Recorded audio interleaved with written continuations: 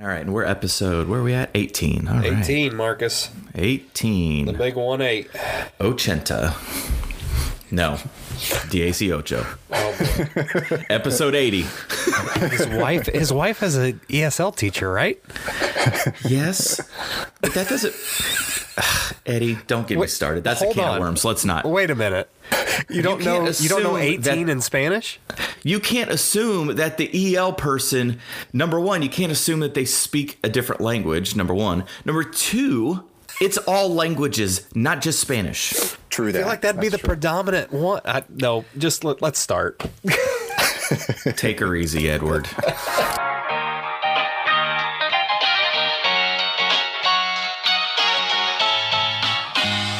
Welcome to episode 18 of the Canvas Casters podcast. Today we have Dr. Travis Thurston, who is the Assistant Director in the Office of Empowering Teaching Excellence at Utah State University. Travis directs all professional development programming for ETE, developing and facilitating seminars, workshops, and a teacher conference focused on the improvement of teaching. He also created and facilitates the ETE 10 Professional Learning Pathways Micro-Credentialing Program to support instructors in engaging in instructional development and reflective teaching practices. Travis is an active member of the Canvas community and has presented about his work at InstructureCon 3 times. Along with an undergrad degree in history teaching and physical education coaching from Utah State University, Travis holds a Master's of Education Technology degree from Boise State University with a grad certificate in online teaching. Travis also holds a PhD in curriculum and instruction from Utah State University, and Travis's research focuses on improving digital instruction. Travis and his wife, Jenny, have 4 children whose athletic and academic endeavors contribute to his perspectives on teaching and learning. Travis, welcome to the show. Thank you so much. I'm excited to be here. What an intro, by the way. Hey, outstanding stuff there. Let's cut to the chase here, Travis. Now, that's quite a bio there. So we'll get into that. We'll get into all that stuff shortly. But you're in Utah, and there was an earthquake yesterday. And we're dealing with all of the things in the world right now. And then the sort of the cherry on top for you folks in Utah was this, what was it, 5.7? Yeah, I think that's right. It was a 5.7 just right outside of Salt Lake City. I think it was best summarized in a post I saw on social media, saying, Utah got a lot of attention when a couple of Utah Jazz players had confirmed cases of COVID-19 and NBA decided to suspend the season. And then, things kind of moved on. And then Utah was like, hey, attention back over here. We're gonna shake things up and get the attention back over here for a while.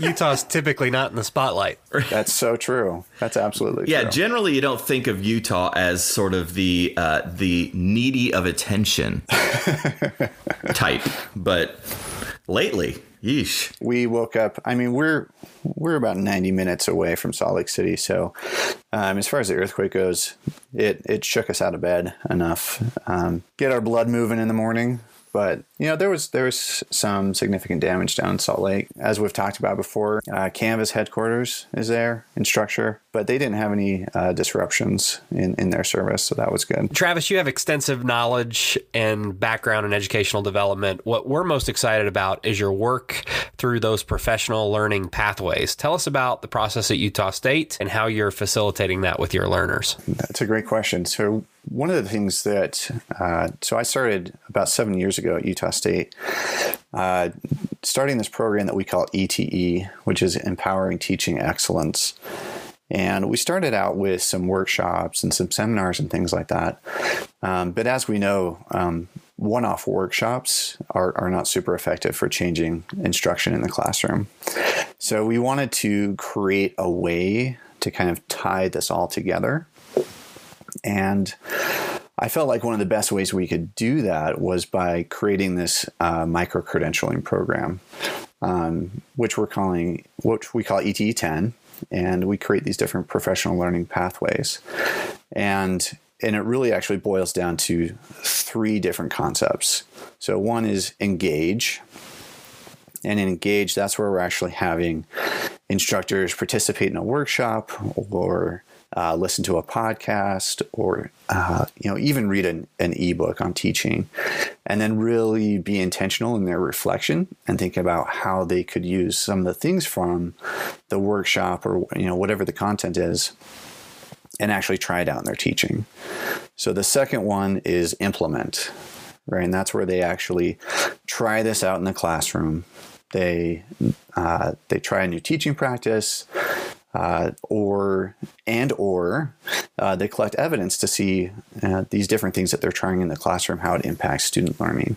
And then they have to demonstrate that and submit that to earn their implement level badge. And then the third is contribute. And this is a way that we encourage our instructors to keep engaging with our community. So contribute level is where they then come back to a seminar or a conference, and they share about what they're doing in their classroom. And they share with their peers on, tips and tricks. This worked really well. This maybe didn't work quite so well. So this is how I would adapt it the next time. And we engage them in this ongoing and continuous process of intentional teaching and being reflective in the way that we're experiencing and planning. What sort of things happened at the beginning? You touched upon some things there, this kind of three-tiered approach, but as you were developing this system, what kind of research and development did you do kind of going into it, knowing that there were going to be probably some growing pains, if you had any? Yeah, so we first started out kind of like in this emulation phase where we looked at what other programs were doing. Boise State was a big one. We wanted to see what they were trying. And then there were several others who were actually doing badging that we kind of took some ideas from as well. The biggest thing for me was I actually started developing this program as I was working through my PhD program.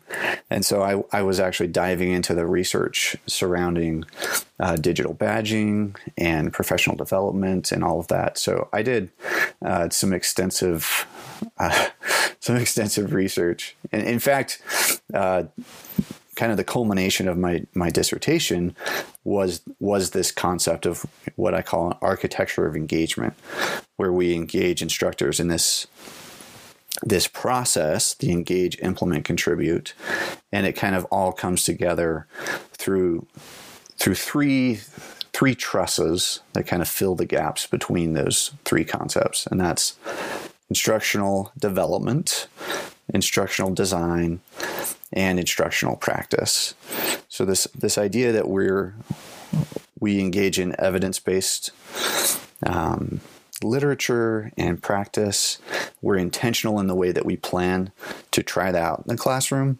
And then when we're actually doing the teaching, we're being reflective as well to think about how we would adapt for our students, or how we would actually share back to our community in informal and formal ways. What I, as a teacher who's, I'll say it, I'm of an age, and I've been doing it a while. I think one of the things that's tricky, but what I can respect about what you have designed and what you're sort of trying to implement, this idea of introspection is so tough, because it's one of those things that I feel like is easier said than done. Right. From an individualized perspective, for me to go in and teach a lesson that I designed, try something that, maybe gets out of my comfort zone, and then, be introspective about it is really, really challenging. With that in mind, kind of two questions, really. Number one, do you have any element of other parties having an influence on what the teacher ultimately considers when doing their introspection and their reflection? Is there an element from the outside that can assist with that? And then, sort of piggybacking from that, what kind of things are you doing within Canvas that can maybe sort of facilitate all of that working well? Yeah, great question. So we just switched we were using Credly, but we just switched to Badger about a year ago or so, which, as we know, integrates nicely into Canvas. So we've been using the LTI. And the way that works is that it has to be attached to a module requirement to kind of auto award the badge, right? So whatever you set your module requirements as. And so what we've done there is with all of our different badges, we've created the assignments in Canvas with some of these very specific reflective prompts. So as our instructors go in there, they look through these prompts and they submit their reflection right there in Canvas. And then that gives us a chance. So our team at Empowering Teaching Excellence, and also we have a committee of faculty that can go in and look at those responses and provide some formative feedback. And then we have different forums throughout the year. We have some that we call learning circles, which is a small group of 8 to 10 faculty, and they get to sit down, and that becomes a real safe space for us to be vulnerable, right? Like, hey, I tried this out and it bombed. Because that absolutely happens in teaching. So it's that combination between using Canvas to submit and provide feedback to our instructors, but also having those forums, those safe spaces where we can sit down as a community in small groups and just work through some of the sticky points. You know, teaching is hard, and especially when you're trying something new, it can feel like you're just kind of muddling through. So it's really helpful to have individuals who can support each other. I was hoping that was a part of the program, and because and Eddie can attest to this. We've talked about it before, and we're actually participating in a sort of a teacher leadership thing here in Indiana. And in our experience, just over the last year or so in that program, it's all about the perception, right? Our perception of what we're doing is oftentimes not the perception that others would have, So, you talked about, Travis, you talked about, a professor or a teacher trying something and then, it bombed.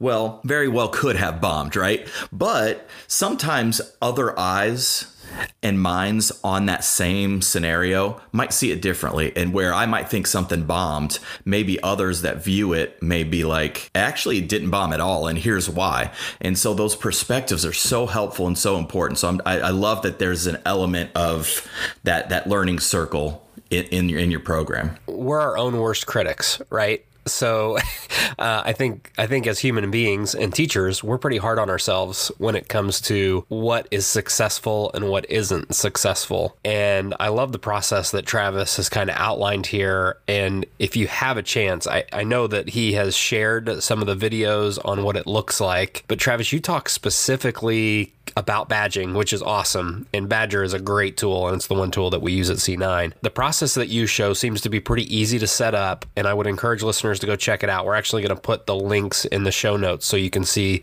kind of the heavy lifting that Travis has done here. Can you talk specifically about how mastery paths also helped you accomplish some of those goals? Because as we know, kind of mastery paths and badging might live in kind of a Canvas holy matrimony. Holy matrimony, Batman. Yeah, originally when we were trying with Credly, when we originally started this out, this concept of mastery paths was really helpful for us to think about. Every instructor has different needs, right? And they have different interests. And so rather than thinking about how we can get everyone to the same competency level, we wanted to try to see how we could provide different opportunities and different learning experiences that would fit into their own individual needs. And so creating this concept of pathways became really important for us. As we switched over to Badger, we actually utilized their pathways LTI. And this was actually really cool for me. And it actually took us It allowed us some time to actually step back and reflect on what we were doing and make some intentional changes in our own program, because Credly and Badger don't really behave the same way. And so as we were making adjustments to fit the way that Badger works, we also said, well, hey, let's think about this. We can actually create different tracks that are specific to different interests. but we can also still provide this individualized path. And so one of the things we added in recently was a plan your pathway activity, where we sit down with an instructor and we say, hey, what are your goals? What are your interests? And let's find a way to see, what pathway you would work best for you. Really speaks to personalized learning, right? Is that essentially you are forming them in a discussion that allows the teacher to decide? Yeah, absolutely. One of the things we kind of, that's an overarching, theoretical piece for us is this idea of self-determination theory. And one of the key concepts in self-determination theory is autonomy support. And that's that concept where we have structures that are supporting us, but within those structures, we need to feel like we have choice, that we're agents of our own learning. And when we feel that autonomy as individuals, we're much more motivated to engage and participate and improve. But those structures are there to help support along the way, right? We're not just like, hey, go for it. You got this. Go for it, right? We're there to provide some supports and structure to that process as well. Before we take the break, I like that we talked about it in your bio too, that your kids kind of shape the way you look at teaching and learning. Mm-hmm. And I know that I have a 5-year-old. I started teaching 10 years ago. What I want to say is I have a much different perspective now than I did when I did not have kids. So I'm glad that you kind of spoke to that. And how has that changed your perspective in teaching and learning? It's changed my perspective a lot, to be honest. I mean, I started out as a high school teacher, mainly because I wanted to be a teacher, but elementary kids scared me. Yeah, me too. Right. My wife actually teaches 3rd grade, so we don't do that. I always remember we had a school play and they brought their kids in to watch the high school play during school hours. And one of the kids raised their hand and they said, I have to go potty. And then we were like, we don't do potty at this level. So one of the elementary teachers, please take over at this point in time. It's really been cool. I mean, my 2 oldest are now in 6th grade and 4th grade. Both in 1st grade started into the Chinese dual language immersion program that they have here in our school district. And seeing the way that the district has designed that program and seeing how my kids have kind of navigated through that, it's been so interesting. At first they were sending home some math worksheets in Chinese. I have no idea how to help my kid with math in Chinese, right? Right. Throughout the years, we traveled, to like Yellowstone National Park, and there's a lot of folks there visiting from China, and my kids can go up and like carry on a conversation in Chinese with these folks from China. Like it's way cool. So seeing them learning in school, navigating through this dual language especially has been really interesting.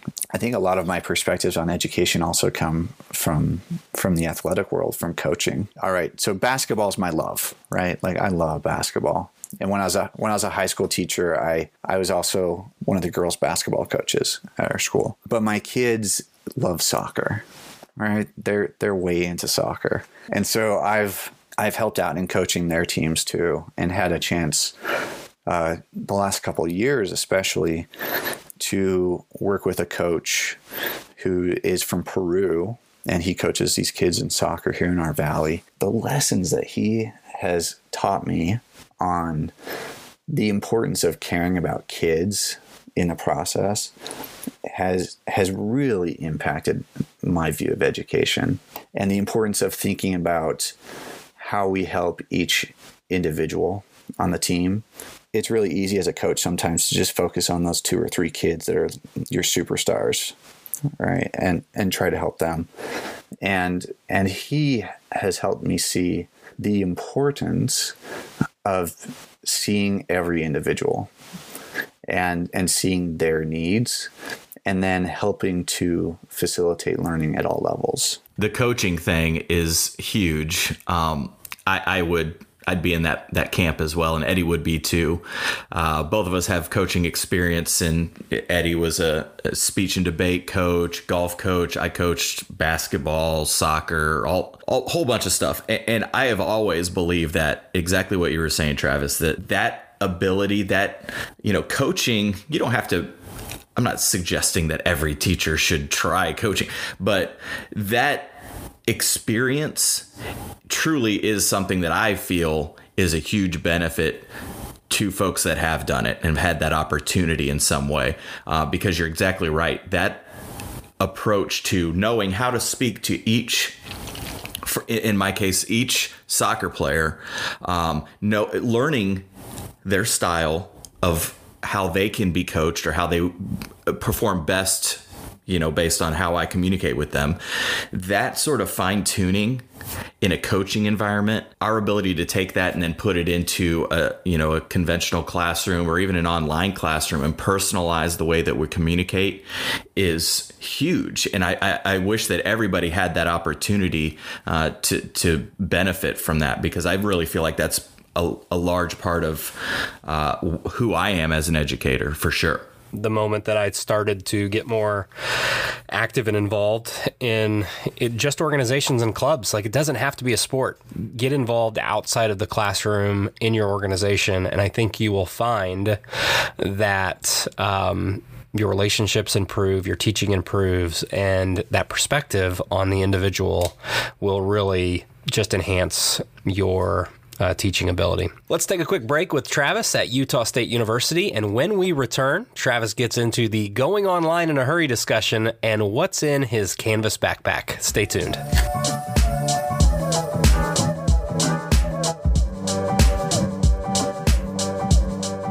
InstructureCon 2020 is sure to be an amazing opportunity for fun and learning. First of all, this year's conference is in Nashville. Let's just come out and say that if you can't have a blast in Nashville, then come find us. Not only will you get to continue down the road towards becoming Canvas Jedi by attending amazing sessions by some of the foremost Canvas Jedi in the galaxy, but there's more! The Canvas casters will be there providing live content throughout the conference. And don't forget to register for the Unconference on Friday, July 31st. This year's Unconference will be hosted by the Canvas princess herself, Kona Jones. And a new addition to this year's event will be our very own, speaking to you right now, Marcus Painter co-hosting, because every Princess Leia needs her Chewbacca. I thought we took that out. No, that definitely needs to stay in. No, stop, Travis. Don't encourage this behavior. Also, nominations are now being accepted for the 2020 K-12 and Higher Education Educator of the Year Awards. Do you know an amazing educator in your building, district, college, university, or organization who is redefining the traditional classroom through their use of Canvas LMS? Is that same educator inspiring creativity, curiosity, and achievement in their students? If so, please consider nominating this outstanding educator by visiting the Canvas blog and completing your nomination today. Or go to the show notes of this episode for the direct link. We shine better when we shine together. Did you write that line too? I did. I'm telling you, Eddie, you don't know what you got with me, buddy. We should have wrote a book. That's all I'm saying.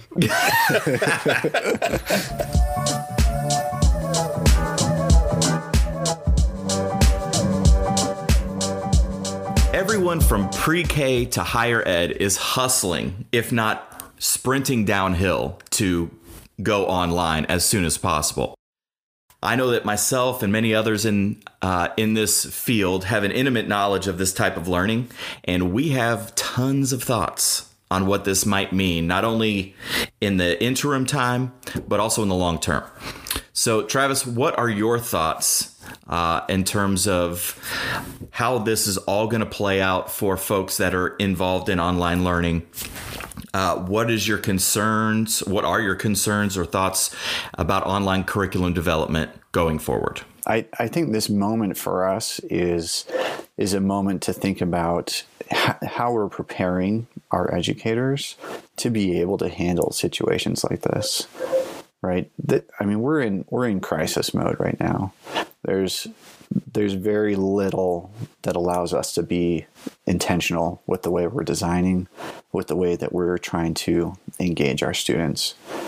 And so I think for me, this moment is is really about flexibility. We've got to survive the moment.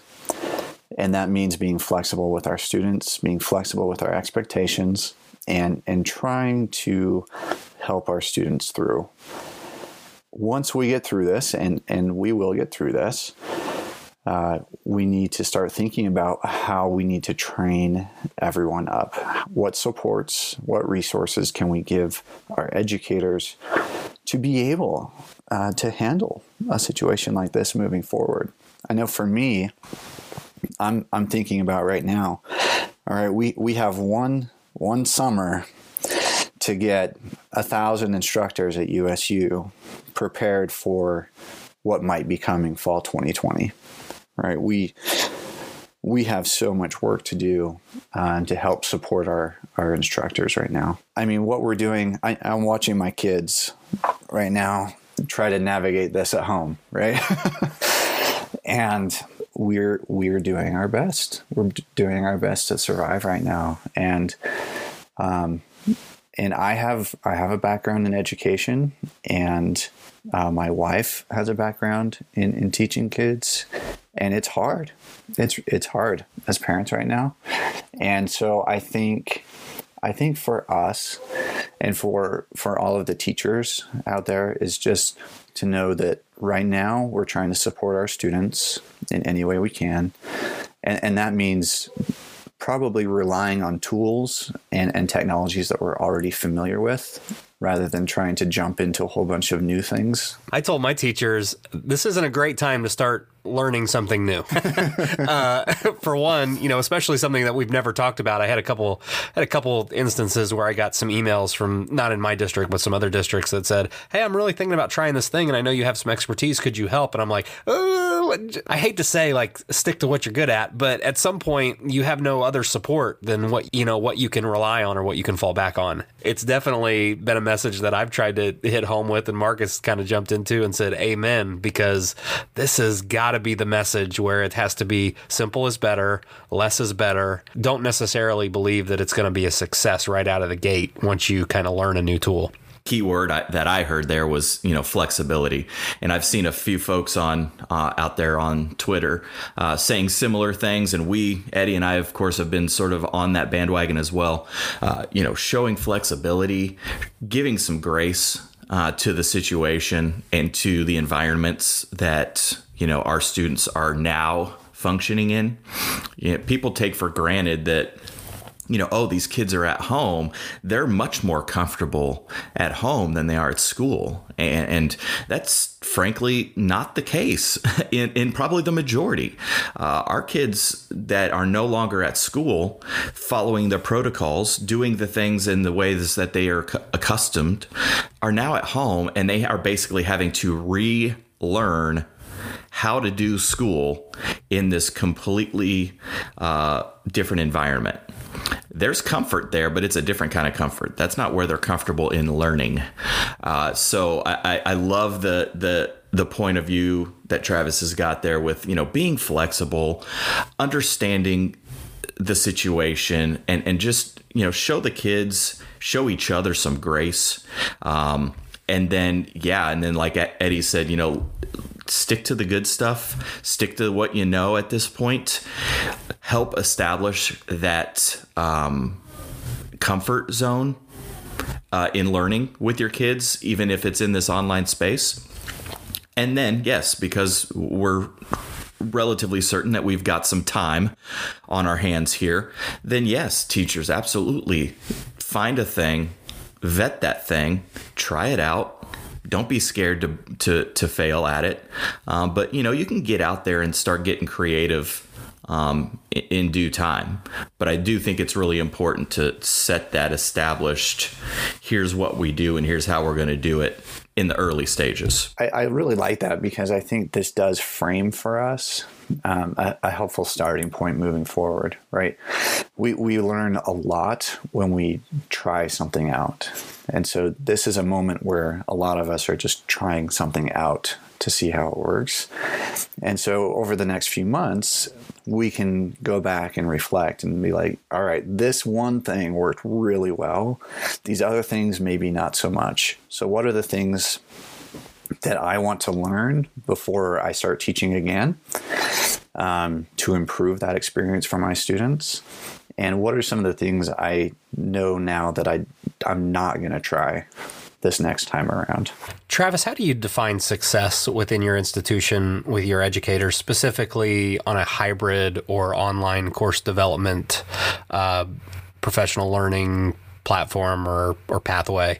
What does a successful online learning environment look like in your mind? A successful online learning environment for me is one where we are supporting our students. Michelle Pacansky-Brock talks about this idea of humanizing the learning, humanizing online for our students. And really what that means is that we're being present for our students. This concept of instructor presence that comes out of the community of inquiry framework, it's kind of this combination between course design and course facilitation, right? So that instructor presence is that we've been intentional in the way that we've created the environment, but we're also being very intentional in the way that we're inhabiting that environment and that we're facilitating learning for our students. Online teaching, all right, teaching in general is hard. Online teaching is a different beast, right? It's just different. And so you have to really find ways to communicate and be present for your students. It's completely different. For me, moving from being a classroom teacher in high school to teaching online in higher ed, one of the things I really missed was being there in the classroom with my kids, right? Being able to see them, being able to interact with them. But what I found and what I try to help other instructors see is that you can still have that connection with your students. It's just different. And what ends up happening a lot is that you build those individual connections with your students, right? I'm reaching out to my students on an individual basis, giving them feedback, sharing interesting articles I'm seeing that I know that they have an interest in, and making those types of connections. So for me, a successful online learning experience is the fact that not only have we designed this environment in a very intentional way that is easy for students to navigate, but we're also there. We're present for our students. I feel like it presents almost an opportunity, because in the daily chaos that is typically in a classroom, that chaos tends to get overwhelming to some individuals. So it's hard to take that individualized approach to your students and build those relationships. And I think the online environment lends itself to really build up those personal relationships and allow you to spend time either differentiating the learning or providing, personalized feedback. And honestly, I think that is why I'm optimistic about what comes out of the next 2-3 months when teachers are kind of forced into this situation, because I do think it presents itself an unbelievable opportunity to start doing some of the things that makes teaching great. I think for us, it really is a chance for us to think about how are we going to start really intentionally designing our courses for our students.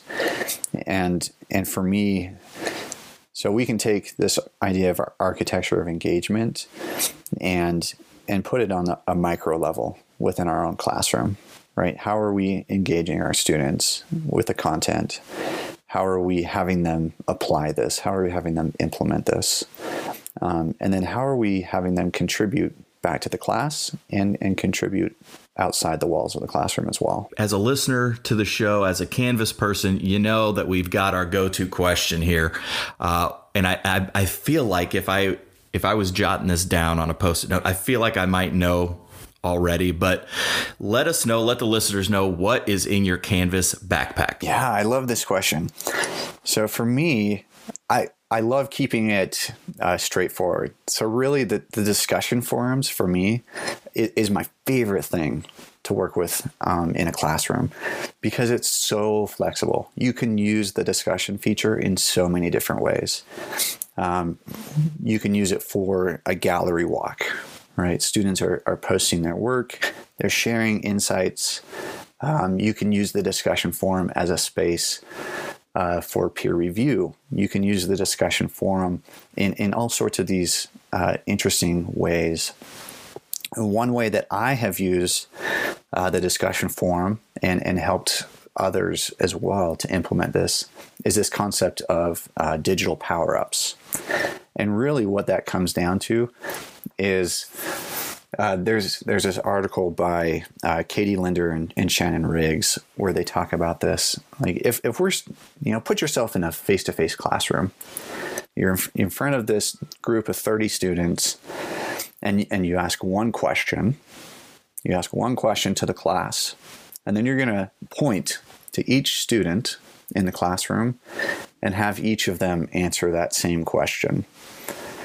And then you're going to have each of them comment on one of their peers' responses to that question. Right? We wouldn't do that in a face-to-face classroom, right? That seems ridiculous. But that seems to be the go-to with online discussions. We post a question and we want all the students to respond to it. So what the digital power-up strategy does is rather than posting one question, we talk about a concept or an idea, and then we give the students 7 entry points into that topic. So they choose from 7 different prompts, and they choose 2 to 3 of those to actually jump into the conversation. And then when they're commenting, they also use one of those prompts as their comment. So you don't see things like, I agree, or that's a great idea, right? And so what I've seen is when this digital power-up strategy is implemented in these online discussions, that it really produces some quality discourse, some meaningful discourse, and the co-construction of knowledge between students. I love that that's the thing that Travis chose, discussions. But here's how I think here's the genius of that is not just using discussions in the conventional way, right? Travis just went through and gave us 3, 4, 5 different applications to use this tool within Canvas. And that's exactly, we were talking earlier about, don't overwhelm folks with all of the new stuff. Stick with the things that you know. And I even sent out an email to my corporation. I said, look, focus on things that you know how to do, and then think about how you can reimagine using that thing. So if you're a 4th grade teacher and you have used Google Slides in your classroom and students have created presentations, how can you reimagine that and use it in a different way? And what Travis is talking about with discussions in Canvas is exactly what I hope people can take this among all of the content from the episode, take this away as well. The idea that, hey, we're in Canvas, we're functioning in this platform. Let's take something that we maybe have used in one particular way and then get creative about how to use that. So in this case, discussions. I love the gallery walk idea. I love all of those sort of more unique approaches to using that tool. Travis, who are you following on social media? Some folks out there that might help individuals and our listeners kind of expand their PLN. Yeah, one I just mentioned is Michelle Pacansky-Brock. You can find her at Brokansky on Twitter. She's great. She has all sorts of really insightful ways to frame online instruction. And she's been really impactful and helpful for me in thinking about that. So at Brokansky, she's a great one. And if we don't know Ryan Sealhammer, if you're not following Ryan Sealhammer, you definitely should be. He's at rsealham on Twitter. He is the king of mobile, right? He's been pushing mobile and Canvas for years and years.